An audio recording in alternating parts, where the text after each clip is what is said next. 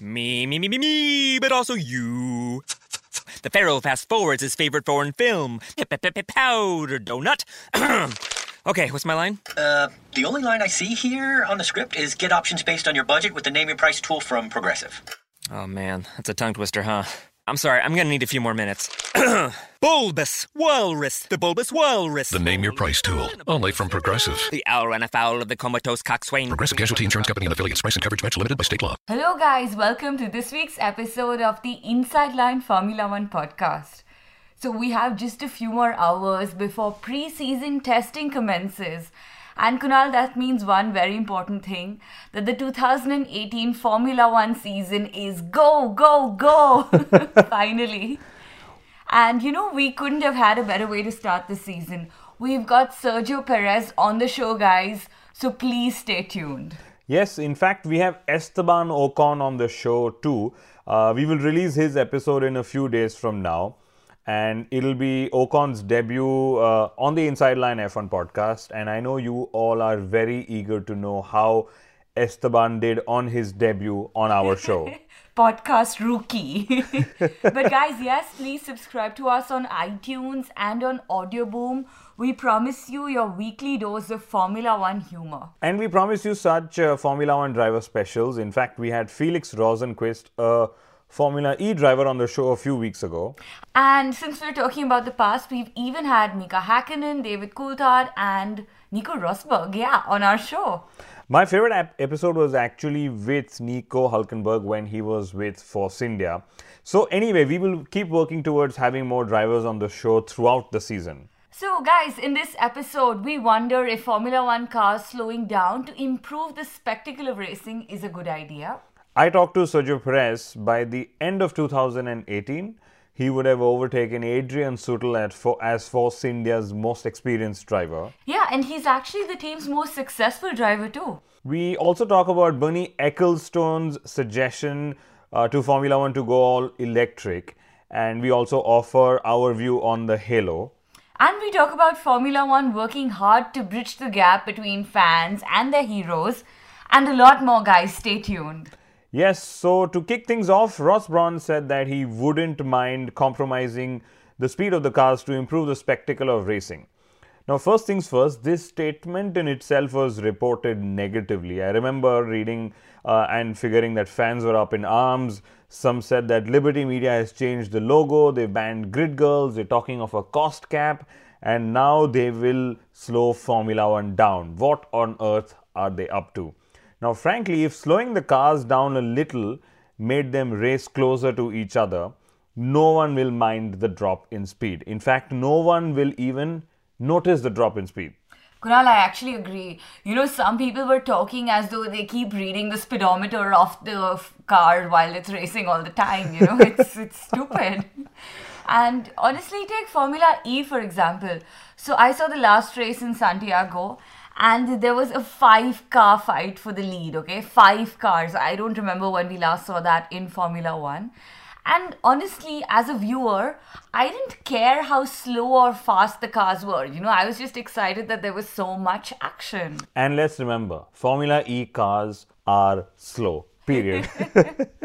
And talking about Formula E, Bernie Ecclestone has urged Formula One to switch to all-electric motors soon. And these days when Ecclestone speaks, it is only for publicity, in which case he mustn't be taken seriously. Although I would, not so much about Formula One going all electric, but somewhere I foresee that Formula One and Formula E might just merge. And it may happen a decade or more later, but I just get this feeling that it is going to eventually happen. Yeah, we were discussing this with Henrik, one of our friends, and he's a huge Formula One fan. We discussed this with him earlier today, and it seems like a wild thought at the moment. But, you know, if you consider what Formula E is doing right, you realize that the only thing they need are the Formula One cars and drivers, and wow, they're set. That's something that money can buy. Okay, so if you've been listening to us since a few years, you would be used to Mithila and me making such out of whack predictions. So if you're new, don't worry, you'll get used to us. This reminds me that we were the first ones to call out that Max Verstappen could win his first race on his Red Bull Racing debut, and he actually did. Yeah, our predictions are actually pretty accurate usually. Guys, we have all the answers, the right answers, so please keep listening to us. Wow. Okay, on to the next topic. We have long said that Ferrari and Mercedes are controlling the competitive quotient of the current grid by controlling the engine modes for their customer teams. However, Formula One is working hard to ensure that all customer teams get access to the same engine settings and modes as the works teams. This is actually interesting. It keeps competition fair, and I think it should allow more teams to fight at the front, and that's exactly what we want. Otherwise, we'll never be able to see Force India, for example, challenge the Mercedes works team. Just an example. Yeah, and that's such an interesting example because at the moment, the system is designed to almost never let that happen. And let's take the case of Renault, where it could actually be more fun because Renault, apart from powering their works team, is also powering two former world champion teams. And imagine giving Red Bull and McLaren a fair opportunity to fight. And that's just good for everyone in the sport. What this also does is that it allows drivers to choose customer teams, in case a works team drive doesn't come through.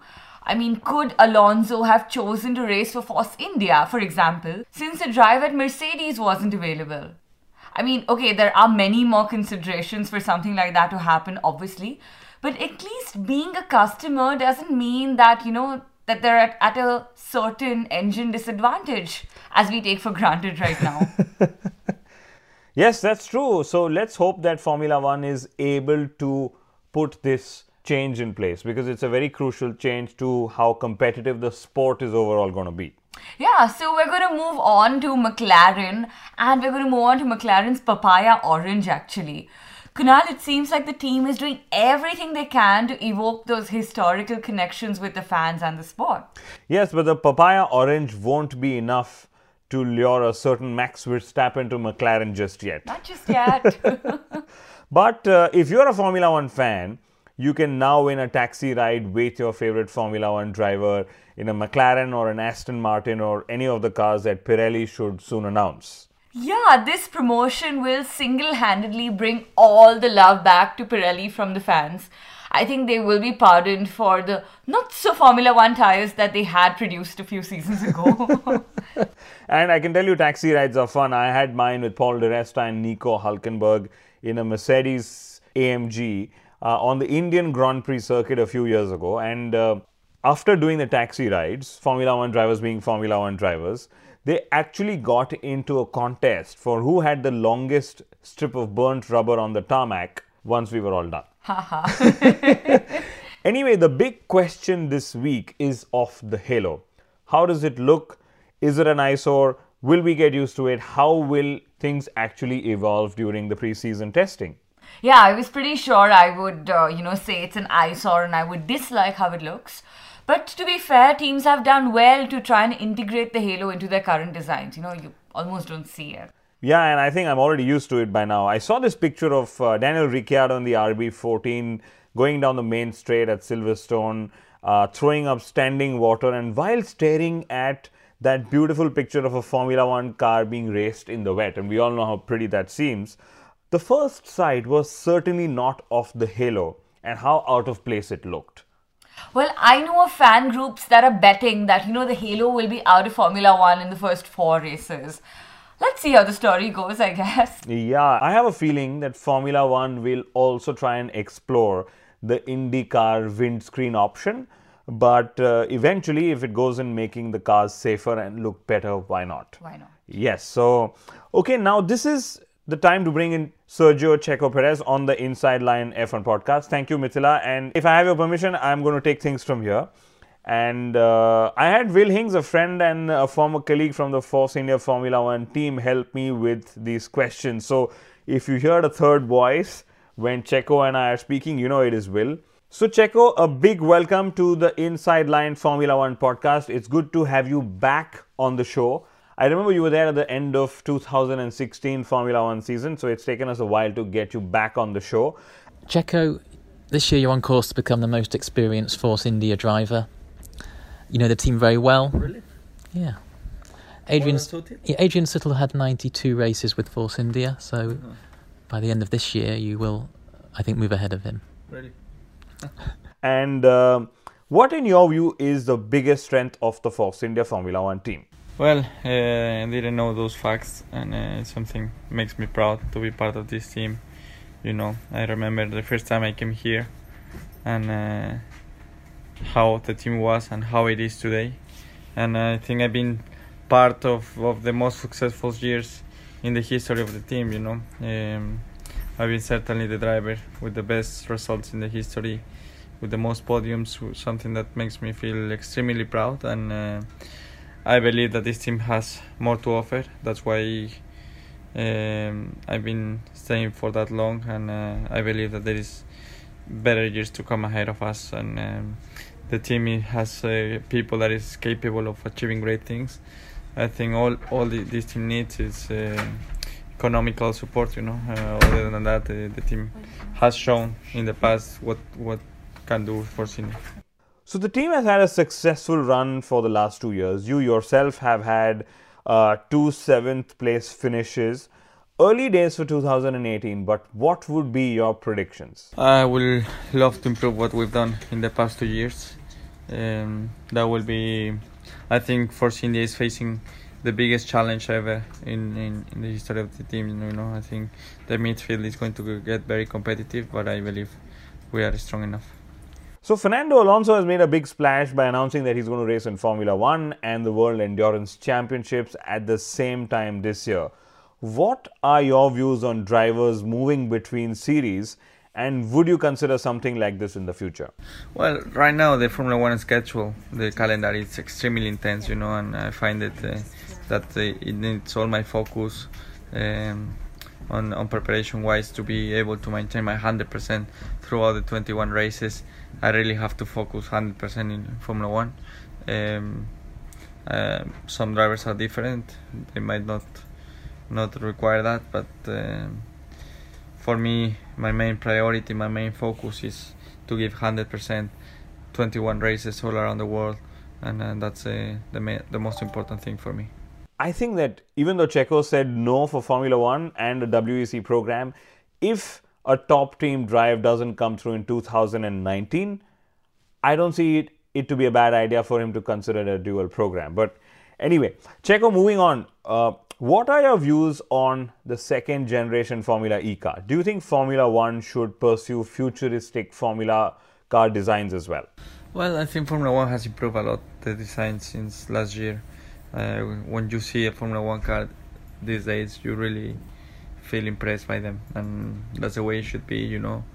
Big aerodynamics, and hopefully in the near future improve the engine sound, because Formula One is the pinnacle of this sport.